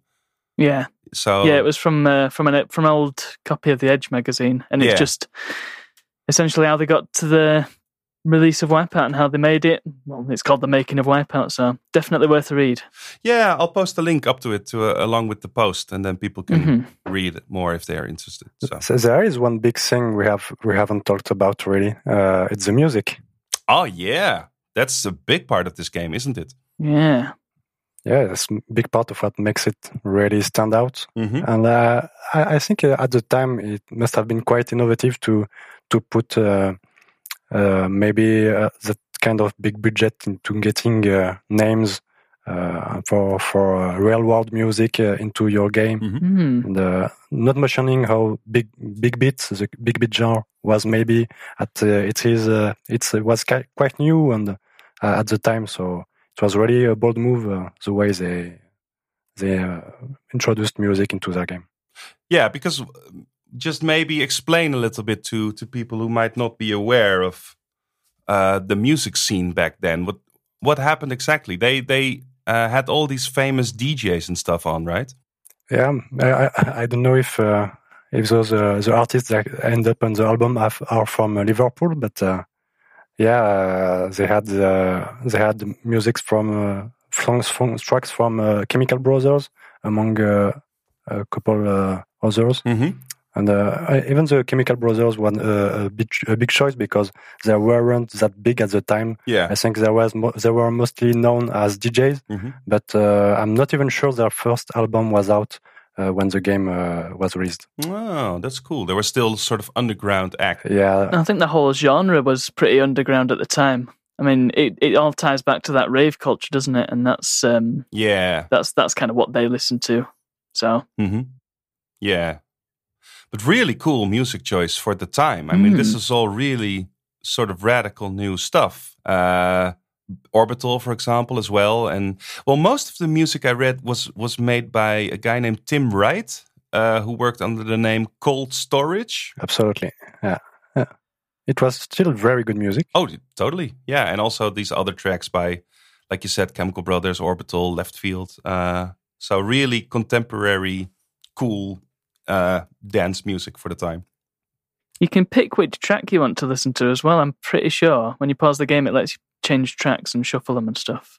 Yeah, I tried it a little bit, but for some reason, I think I didn't have access to all the tracks. I'm not sure why. Maybe it's the version I have. But, maybe they weren't all included on the DOS version. Yeah, I don't know. They should be, but like the DOSBox things and whatnot, I'm not sure how you play it, but they can mess stuff like that up. And at least on the PlayStation emulation front, they just don't work. Yeah, oh well. It's kind of sad because it's, in a way, the music makes the game, I feel. So, yeah. Yeah, it definitely fits. Whenever I happen to play it, I just playlist of that on another something. So, like, I can just have it on loop there. And yeah, that's a nice way to work around the issue. Yeah. Yeah. Yeah, they actually made a music album as well.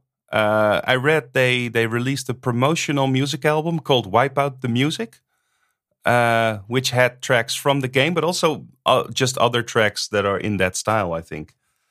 So this was just released to promote the game as well.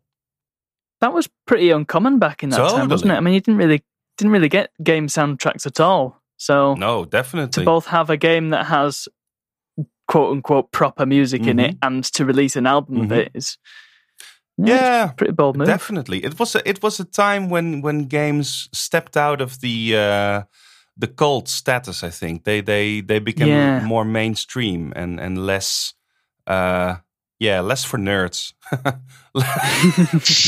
And also, I think wasn't that kind of the time when you actually could have like CD streamed audio totally. Yes. Totally. in your game? Like that's something new as well. Totally. Yeah, the PlayStation really was all about this, wasn't it? It was like the first CD-based console. Well, maybe not literally the first. I think the Amiga CD32 was slightly, but was the CDI? Was that? Yeah. But still, it's definitely the big one. Yeah, each one of the first and the big one. Yeah, exactly. So very very cool game. Mostly because of the music. The only other contemporary game I can think of that has quote unquote real music in it is Tony Hawk's Pro Skater. Yeah, but that's later. I think that is it. Yeah, that's quite a bit later, isn't it? Yeah. And I mean, I feel most of EA's stuff, like Need for Speeds and whatnot, they all had licensed music in them, yeah. But those weren't like made for the game, like in Wipeout. I think most of this stuff was made actually just for the game. Yeah. Yeah, that's right, yeah. Yeah, definitely. It's a bit like Quake. That had music by Trent Reznor from Nine Inch Nails. It's a bit like that. Although that was a year later, Quake. It was 96. So even at the time, they kind of realized how it was a sort of breakthrough to use actual music from actual artists. I mean, published artists in their game. I have a quote from the Next Generation magazine. That mentioned how it was good news for gamers that Wipeout made developers finally realized how the right music can be used to enrich the gaming experience. So they, even at the time when the game was released, they kind of noticed it could have an impact on future games. Yeah, that's interesting. It must have been really different from everything that was released before. As good as the music is, the sound effects are a little bit lacking, I found. Because they're basically none. No. Well, actually, if you look at in the menus, you have to balance between music and SFX. Yeah, I've tried that. I still couldn't really hear very much. The default settings don't let you appreciate the SFX a lot. But if you push it to the left a little bit, it gets a bit better. Not that the SFX are really awesome in this game, but very quiet. Maybe they didn't want to ruin the music also with the possibly. Yeah, they spent all their budget in the music. Well, actually, I think this Tim Wright guy, Cold Storage, he also made the sound effects. So the same guy who made a lot of the tracks, the music tracks. So yeah. If you look at Star Wars Aether, that was released much later. It shows that with good SFX, you can really add to the atmosphere of the game too. Totally, definitely, yeah, totally. Because they had a huge amount of Star Wars the sounds in the Star Wars game, with voices from various aliens and the ships, the ship sounds which were every time different. It was really special too. Yeah, not a lot of that going on with Wipeout, sadly. Maybe in the later games, I don't know. Yeah, I feel the announcer voice is even a bit... it's a bit flat or just uninspired. I don't know. He just says, rocket. Like, what? Okay. Yeah, well, and that's the other thing. The announcer announces what everybody else has, but not what you have. I found that a bit odd. Yeah. Oh, that's why. Okay. Yeah. And like... from what people have behind you, so you can anticipate, kind of expect. Yeah.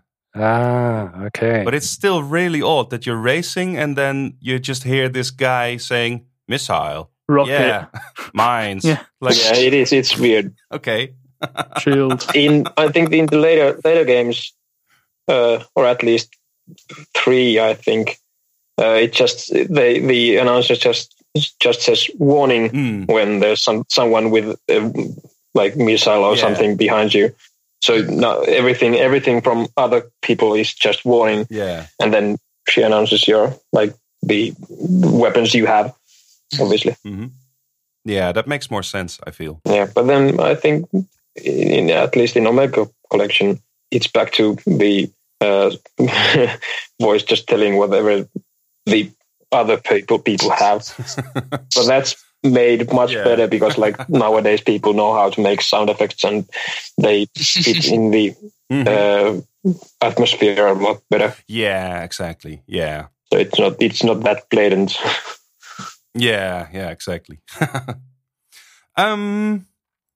We've mentioned before that there are a lot of sequels and other releases, such as the Omega Collection. None of them are for DOS, though, are they? No.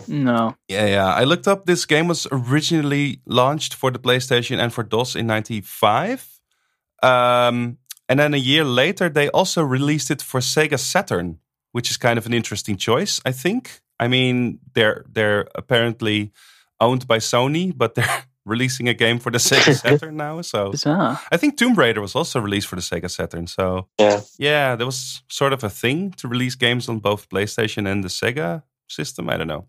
Did anybody try the Saturn version? I have not. Because that did almost 3D, so I can't imagine it was much of a good experience. No. I think the music was different as well. Was it? Yeah, at least some of the tracks, because some of them were by artists that were on a Sony label, and then they didn't want to have them into the Sega game. Yeah. So maybe it's interesting now that we're talking about the different versions, the Sega and the PlayStation and the DOS. Maybe it's interesting to compare them a little bit. Yeah. Especially in terms of graphics, right? Yeah. Well, I think the graphics are the main difference between the two. Yeah. And the thing with the PlayStation version is, I think, as we've mentioned in the document, the lighting is it sort of makes and breaks the game.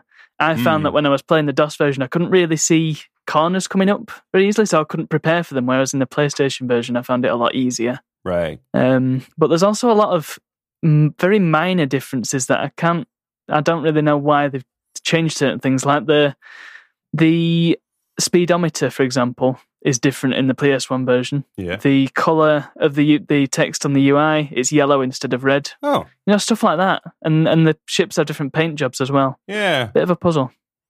I mean, for me, I feel the PlayStation version was just more smooth in a way, and also more fluid. Yeah. Well, it had the 3D acceleration, didn't it? Whereas the DOS version didn't. Yeah.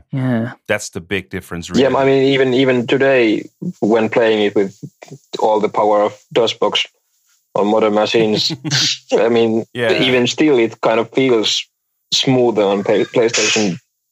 Something to do with how it handles textures and whatnot. Yeah. Maybe even the resolution seems different, I think. At least on those version I've played, I felt it was very pixelated and... very chunky. Yeah. It's like the graphics had quite maxed out what was possible with this resolution. Otherwise, it would be a complete mess, unreadable. But on the PlayStation, I didn't have that impression. Yeah, I think the frame rate is also just better on the PlayStation. Oh, yeah. It's just a smoother game all around. But the lighting is really a massive difference. I don't think there's any lighting at all in the... No, in the it's all version, flat, really. isn't it? Yeah. Yeah, there's some stuff baked into the textures, but nothing real time. Dynamic. Or dynamic, yeah. Yeah, exactly. It's an episode for the PlayStation Game Club. That one doesn't exist yet. About the fact that there's no hardware acceleration for the game. Yeah, maybe you can say what that means, Florian, because... Yeah, well, obviously that means they had to render all the graphics on the CPU, which is always quite a bit slower than if you do it in dedicated hardware. But the reason, obviously, is that there simply weren't any widespread home graphics accelerators for 3D in the market. There was the S3 Verge came out the same year. Well, that one is utter crap. And the PowerVR and 3DFX cards were only released a year later. So, the PlayStation clearly had an advantage there because that did 3D acceleration, I think. Yeah, totally. That's really the big difference. And I think if Wipeout had come out a year later, it would have looked massively different on the PC. Definitely. Oh, yeah, probably with a Voodoo card. I mean... I remember the 2097 version? I think it had a PC version. Well, not for DOS. Not for DOS, no. But for or then I'm thinking of something else. But anyhow, that's one thing I remember that did look noticeably different from the first one. Yeah, it did have a Windows release. Mm-hmm. You're right. I think that also makes sense. Yeah, I can't remember when that was released, so it might have been the 1998 version also. Yeah, but in any case, I think the 3DFX Voodoo was a massive immediate hit, right? Everybody wanted one. So totally, because that's the thing. This transition to 3D graphics was happening without any hardware able to really support it. So all the 3D games on DOS and on PC, they looked massively pixelated and chunky because of this. So everyone was really craving for hardware to be able to render this properly. Yeah. So when the 3D Voodoo came out, it was like, oh yeah, this is it. This is what we need. This is future now. Yeah, exactly. I've told the story a few times of me playing Need for Speed 2 Special Edition, and it had this 3DFX version of the game. Mm-hmm. And the friends I played it with, they were so. One of them had a 3DFX card, and we all envied him like crazy. Exactly. There were plots about stripping him of his 3DFX card. None of which have ever been implemented, but anyway. There's still time. Yeah. Well, it's a bit late now. Never too late for DOS gaming. Yeah, but yeah, this is really a game a little bit too early maybe for what it was trying to do with the hardware available. But on the other hand, maybe the revolution happened because of games like this. Most certainly. I think games like this came out, and that's what what made them think, well, we really need some hardware to do this, run this properly. It was an interesting period because hardware evolved so fast, and it was released at a time where consoles had a little bit of a start compared to PC. So it really depended. Each year was different. It was crazy times. Exactly. If you had the same computer for 3 years, then you basically could not play anything. It was just nothing for it to run because everything changed so quickly. Yeah, well, that's kind of the same nowadays with modern games. How is it? I don't feel like that at all. Bleeding edge of games. Yeah, but nowadays you can always reduce graphics details nowadays, and you can play a new game on a 10-year-old computer, no problem. Yeah, I don't mind having no ray tracing in my water in Battlefront. Yeah. Yeah. No, but that's the thing. You can just there are games released now that you can play on old systems. But back then, right. There's not much detail you can reduce in Wipeout. No. Exactly. And I think the system requirements are pretty hefty for the time as well. I imagine you need a pretty fast 486 or maybe even a Pentium. Moby Games says you need a 486. A DX2, so like a 60 megahertz. That's a fast one. Yeah, that's the high end of what was available then. Maybe it's. I mean, some of them have been mentioned quickly, but maybe it's fun to run through all the sequels quickly. Yeah. Only the first game came out on DOS and on the PlayStation, and a year later on the Sega Saturn. But then, loads of sequels really. Wipeout 2097 is the first one, which came out on PlayStation and Saturn, but also came out on Windows and Mac and things like that, I think. There's a funny story about Wipeout 2097. I don't know how true it is. But in the US, it was called Wipeout XL. And the reason being is because they thought if they released it as 2097, the Americans would be wondering where the other 2096 games went. That seems like a very silly story. They have a lot of trust in their public. Yeah. Well, that's what British people think of Americans, basically. Yeah. And then the next one is Wipeout 64. Yeah. Yeah, they didn't bother with that. Where are the previous 63? Doesn't make sense. Just keeps going down What is the third one? Yeah. Wipeout 3. The third one is Wipeout 3. Even though it's technically the fourth. It makes no sense. It's technically the fourth one. Yeah, Yeah. exactly. And then the next one is Wipeout Fusion for the PlayStation 2. And Wipeout Pure they released for the PlayStation Portable. HD for PlayStation 3. And Wipeout 2048 for the Vita. I think that's really around the time the studio was closed. Maybe with that numbering scheme, they should have waited and made it an Xbox game.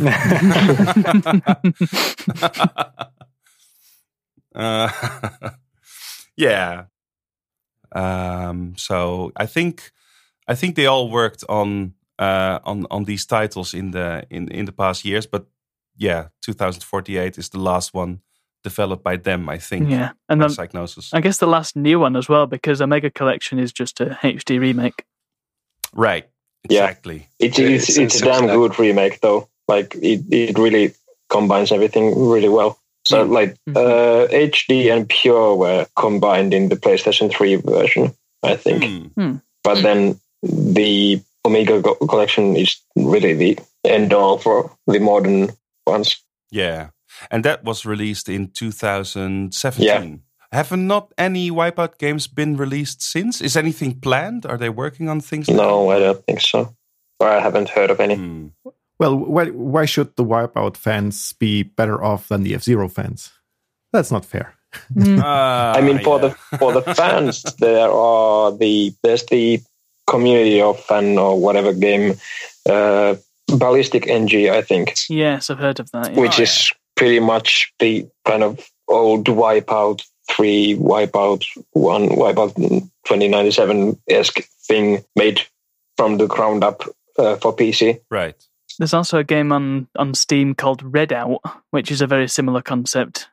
In fact, I'm pretty sure it is just Wipeout made by different people. Yeah. I think I've played a little bit of both. Ballistic NG is probably the closest thing you can find to Wipeout on PC. If I remember well, I think Redout had slightly different physics. It didn't play the same. So, but it was still a good game too. So, both are worth giving a try if you're into Wipeout stuff, except with better graphics and on your PC. Oh, that's interesting. There was also a game on the Switch called Fast RMX. Has anybody played that? Yeah, I have actually played that. I haven't. It's one of the 3 games I have on the Switch. And it's pretty good. I like it. It's it's very Wipeout like. And it's pretty cool. It's fast. It looked good. So I think the tracks are maybe a little bit less interesting than Wipeout. And so is the title. Yeah. Yeah. Oh well. But no, it's good. It's a cool game. Maybe it's fun to list or look at a few of the reviews from back in the day. Some of the contemporary reviews. I don't know if anyone has looked up any of them. I looked up a bit of it. Okay. Well, obviously the PlayStation version has really great reviews. Yeah. They're typically in the 80s to some 10 out of 10 ratings and stuff like that. Wow. The PC version, on the other hand, can go as low as 40% for some reviews. That's crazy low. Well, I don't know. Let's see what they write. Computer Games Magazine wrote, the game is extremely difficult. Once you've been through the tracks a few times, however, there's very little fresh to keep you playing. So I don't know if that's true. No, but then they complain a bit about the graphics. They are okay. Yeah. Well, I don't know. They don't really say here why they gave it 40%. Seems really low, but yeah. But there's also PC Joker, a German one, that gave it 46%. Not great. And then there are a lot. Well, not really. No. There are a few in the 60s to 70s ratings, but then a couple ratings that actually just sound like the PlayStation ratings. So, right. Yeah. Very, very mixed for the PC version. All over the place, really. Yeah, I think it's really because they were a bit too early. They were trying to push to a place where the PC just couldn't really go at the time. Yeah. So I think some people appreciated that, but other people just went, "What's this rubbish? What's this?" Yeah. So maybe that's the reason. Yeah, and I think the difficulty curve might be pretty harsh on the first one. Yeah. Like, even though it is pretty nice, if you know what you're getting into, it's still quite harsh if you're just like, whoa, what's this game? Yeah. Yeah. Yeah, and also no multiplayer, so you can't play against a friend. Well, if you have 2 PlayStations and 2 TVs, then of course you can play it. But yeah. I'm just looking at some reviews here. There's a review here from 1995 that gave it a 90%. Wow. For the DOS version, and it says compatibility is not a problem, and the network play is a welcome feature. we don't have a network play. It must do somewhere. I don't know where it is, but it. Oh, that's interesting. Where this guy found it. Maybe it's a separate executable or something, because it possibly. So that's possible as well. Or maybe you need IPX drivers loaded, or there's so many options. Maybe. Yeah. And also, I think it can be the 2097. Yeah, was that released for PC? Yeah, it was. Yeah. But not for DOS. This review explicitly mentions DOS. Yeah, this review was okay. Yeah, then it is the DOS version. Yeah. Okay, so maybe there is that's something to look into, because if we can play this over the network, it would be a pretty cool LAN game, I think, as well. Yeah. I wonder if I think there were a couple of re-releases, weren't there? Maybe it's in one of them. Oh, yeah, I see now. Okay, I opened the README file that is in the game's directory, and it says, this version of Wipeout does not come with the multiplayer option. A new version will be released in the future with serial and network play. Please refer to the card included in the box for more information. So actually, I think... So you do have the card in the box, right? You do have the box, right? Well, actually, I sent it in, but then I got it back because apparently the address is unknown. I don't know. Obviously what happened is that they released the game without the network option, but later released an update. And they wanted people to write in these registration cards so they could be sent the update, but I never received mine. So damn. So yeah. Okay, that's interesting. Maybe we can hunt down an updated version with multiplayer somewhere, and then we can try it over the internet. Would be cool. Yeah. Right. So if people want to buy it now, is that possible? You can buy the PlayStation version. That's available on PSN, I believe. Right. If you wanted to get it for the PS3. It's really good. Okay. And that's the Omega Collection, right? Yeah, the Omega Collection. And, the HD and Fury version for PS3 as well. It's still on PlayStation Network. Right. Okay. I believe you can buy the original as well, I'm pretty sure, on PSN. And that'll run on PS3. Is that not just the Omega Collection version, though? No. It's the actual PS1 version. So you can buy either or. Oh, wow. Oh, is that available as well? I believe so, yeah. There's a lot of original PlayStation games on the PSN store. I might have to pop out my PS3.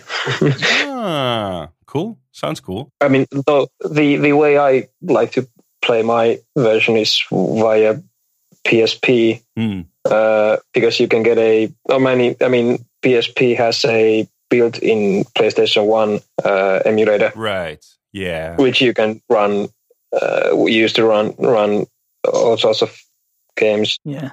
So I have the Wipeout 3 for that.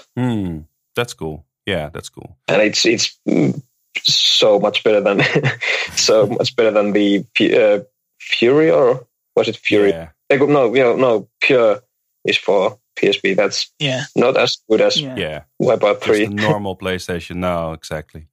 But what if people want to play the DOS version though? Is that doable? How? I think eBay is the best bet for that. Yeah, it's not really on Steam or GOG or anything. No. So basically, it's hard to find. Yeah. So either you just get lucky on eBay, or you find a pirated copy. I guess it is on archive.org. Work as well. They have weird issues. I tried it. So yeah, I ran mine in DOSBox, and it just had a crazy frame rate. Yes, and everything was just super fast.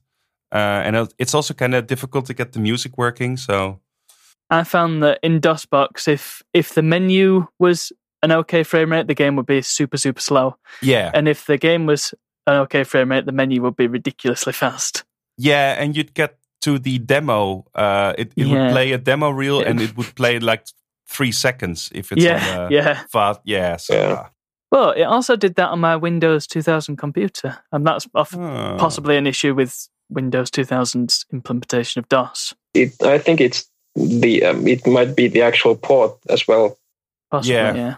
Maybe, I mean, most of the comparison videos I've looked at and the one you linked, they show the menu being fast as hell. Yeah, exactly. I managed to find a version from an abandonware website which managed to set up DOSBox to make it work pretty well without the menu issues. So maybe it's really just DOSBox settings. Maybe. Yeah. DOSBox does handle a lot of weird things if you spend the time to configure it, right? Yeah. So that's a shame that it's so difficult to get it running nowadays, though. Yeah. I really think the best bet is to just get it on a PS1 emulator. Yeah. Somewhere. Yeah, and that's probably the best version too. Like it is. Yeah. It is better on the PS1. Yeah. So. Of course, your best bet is to get a PlayStation, get a SCART cable, and plug it into a Trinitron. But not everybody can do that. Exactly. Oh yeah. I mean, the best way to play this is to get 2 PlayStation ones, set up a link cable, and get 2 TVs, and get your brother friend of yours and play with them. Yeah, definitely. So what do we think of this? Did it hold up? I think it was kind of cool. Yeah. It was it held up better than I expected it to, because obviously being the first game in the series and also possibly the first game of its type and also the first proper 3D kart racing game, it's surprisingly good and it does hold up very well. It's not aged all that much, and agreed. It's quite impressive because it's still very, very hard. But once you manage to get past that and start to master the tracks, it's really satisfying to play. So even if it's quite old and it's first of the series, it's still pretty much nailed in terms of gameplay. Yeah, definitely. And I feel one large part of that is kind of that the fact that the gameplay is still fluid. Like even though it kind of looks like an old game and feels old and has all sorts of configuration issues on DOS and whatnot, it's still fluid in the gameplay. Like, you still have control over the ship and whatnot, so it sure does hold up. Yeah, that's what I feel as well, that they made the right choice between the gameplay and the graphics. Like, maybe the graphics are not the best in class, but at least the game plays fast and fluid and it responds quickly. So in the end, that's really more important than how fancy it looks, really, I think. And I think the game's aesthetic helps its graphics as well, because if it was just your bog standard racing game, then it would look probably quite dated now. But because it's got that very unique cyberpunk aesthetic to it, right? It looks a bit more fresh. Yeah, that's cool. Pixely mess is still an aesthetic. Yeah.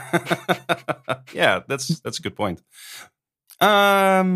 Do you have any closing thoughts, Florian?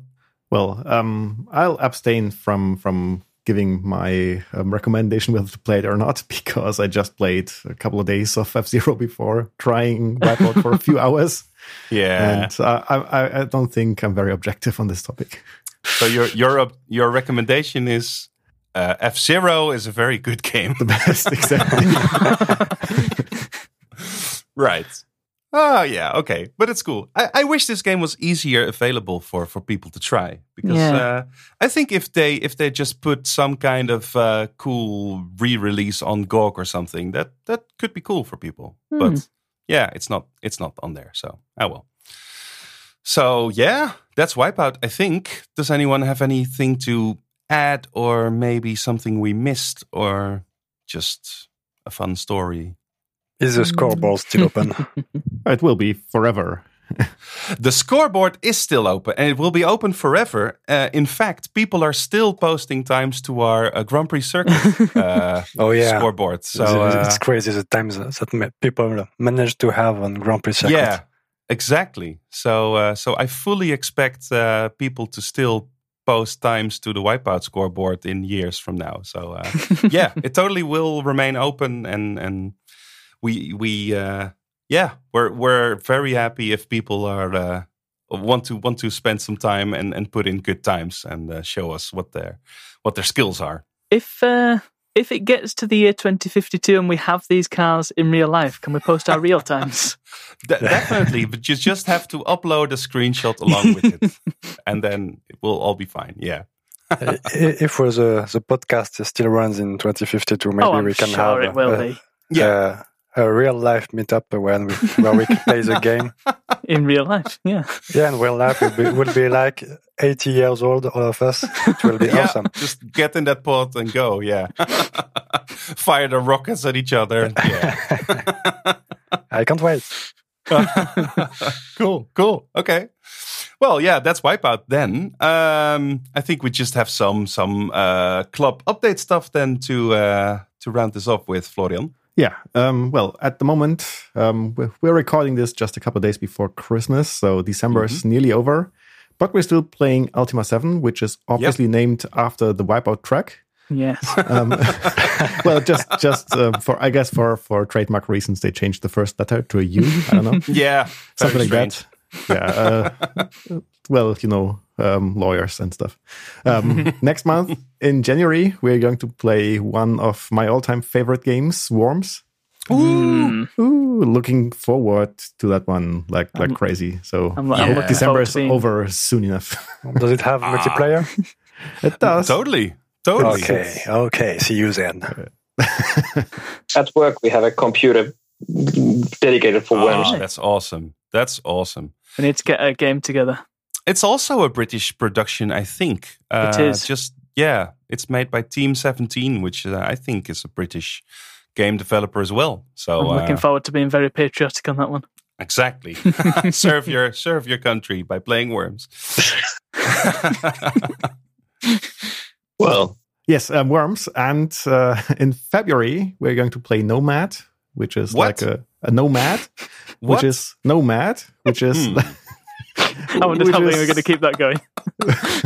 Which is seriously, yeah. What is that? I think it's kind of like Elite, like a space flight game. I don't know much about it. It's been suggested. We picked it, so let's find out about that one. Yeah, because we've been playing a kind of mainstream games these last few months, haven't we? Yeah, well, let's say Wipeout, Ultima, Worms, Descent. Oh, we didn't talk about Descent yet, but yeah, but it's nice to mix up the big names with some obscure games. Once in a while. Definitely need more obscure games, because some of the obscure titles we played were actually the most rewarding games to play. I feel for the club.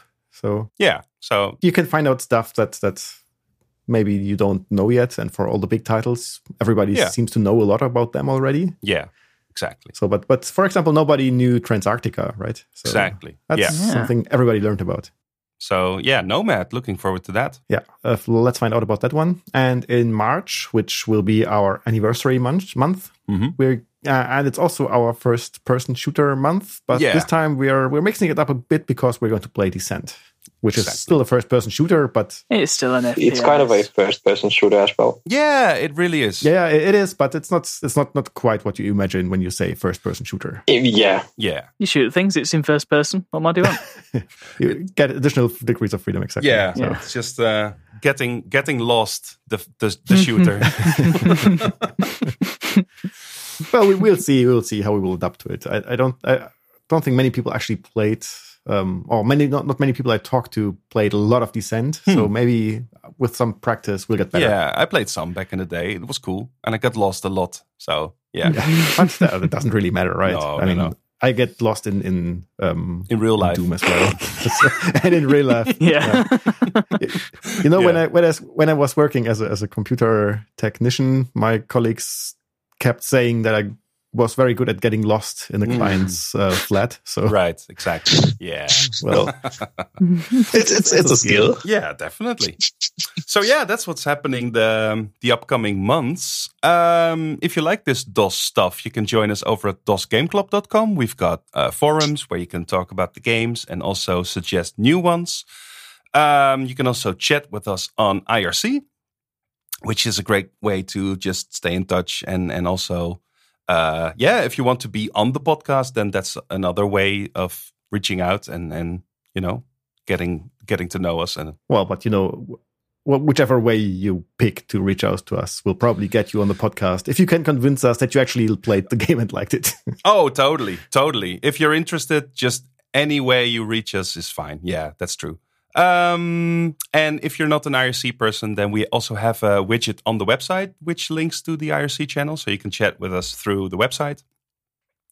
And last but not least, you can follow us on Twitter, where we're also called DOS Game Club. And yeah, we just post stuff there, keep you updated on the podcast and everything. So yeah. And you can also participate in the polls on there, can't you?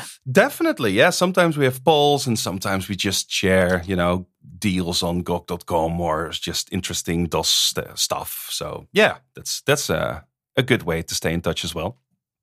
If you listen to this in a podcasting app, then we really would appreciate if you leave a review or just give us, I don't know, stars or however it works. Just rating. Yeah, click on something, and it helps to click on the biggest number you can find. Yeah, exactly. So that helps us out, and other than that, we'll see you all next time, I guess. So thanks a lot for joining, and see you next time. It was a pleasure being here. Bye. Bye. Bye.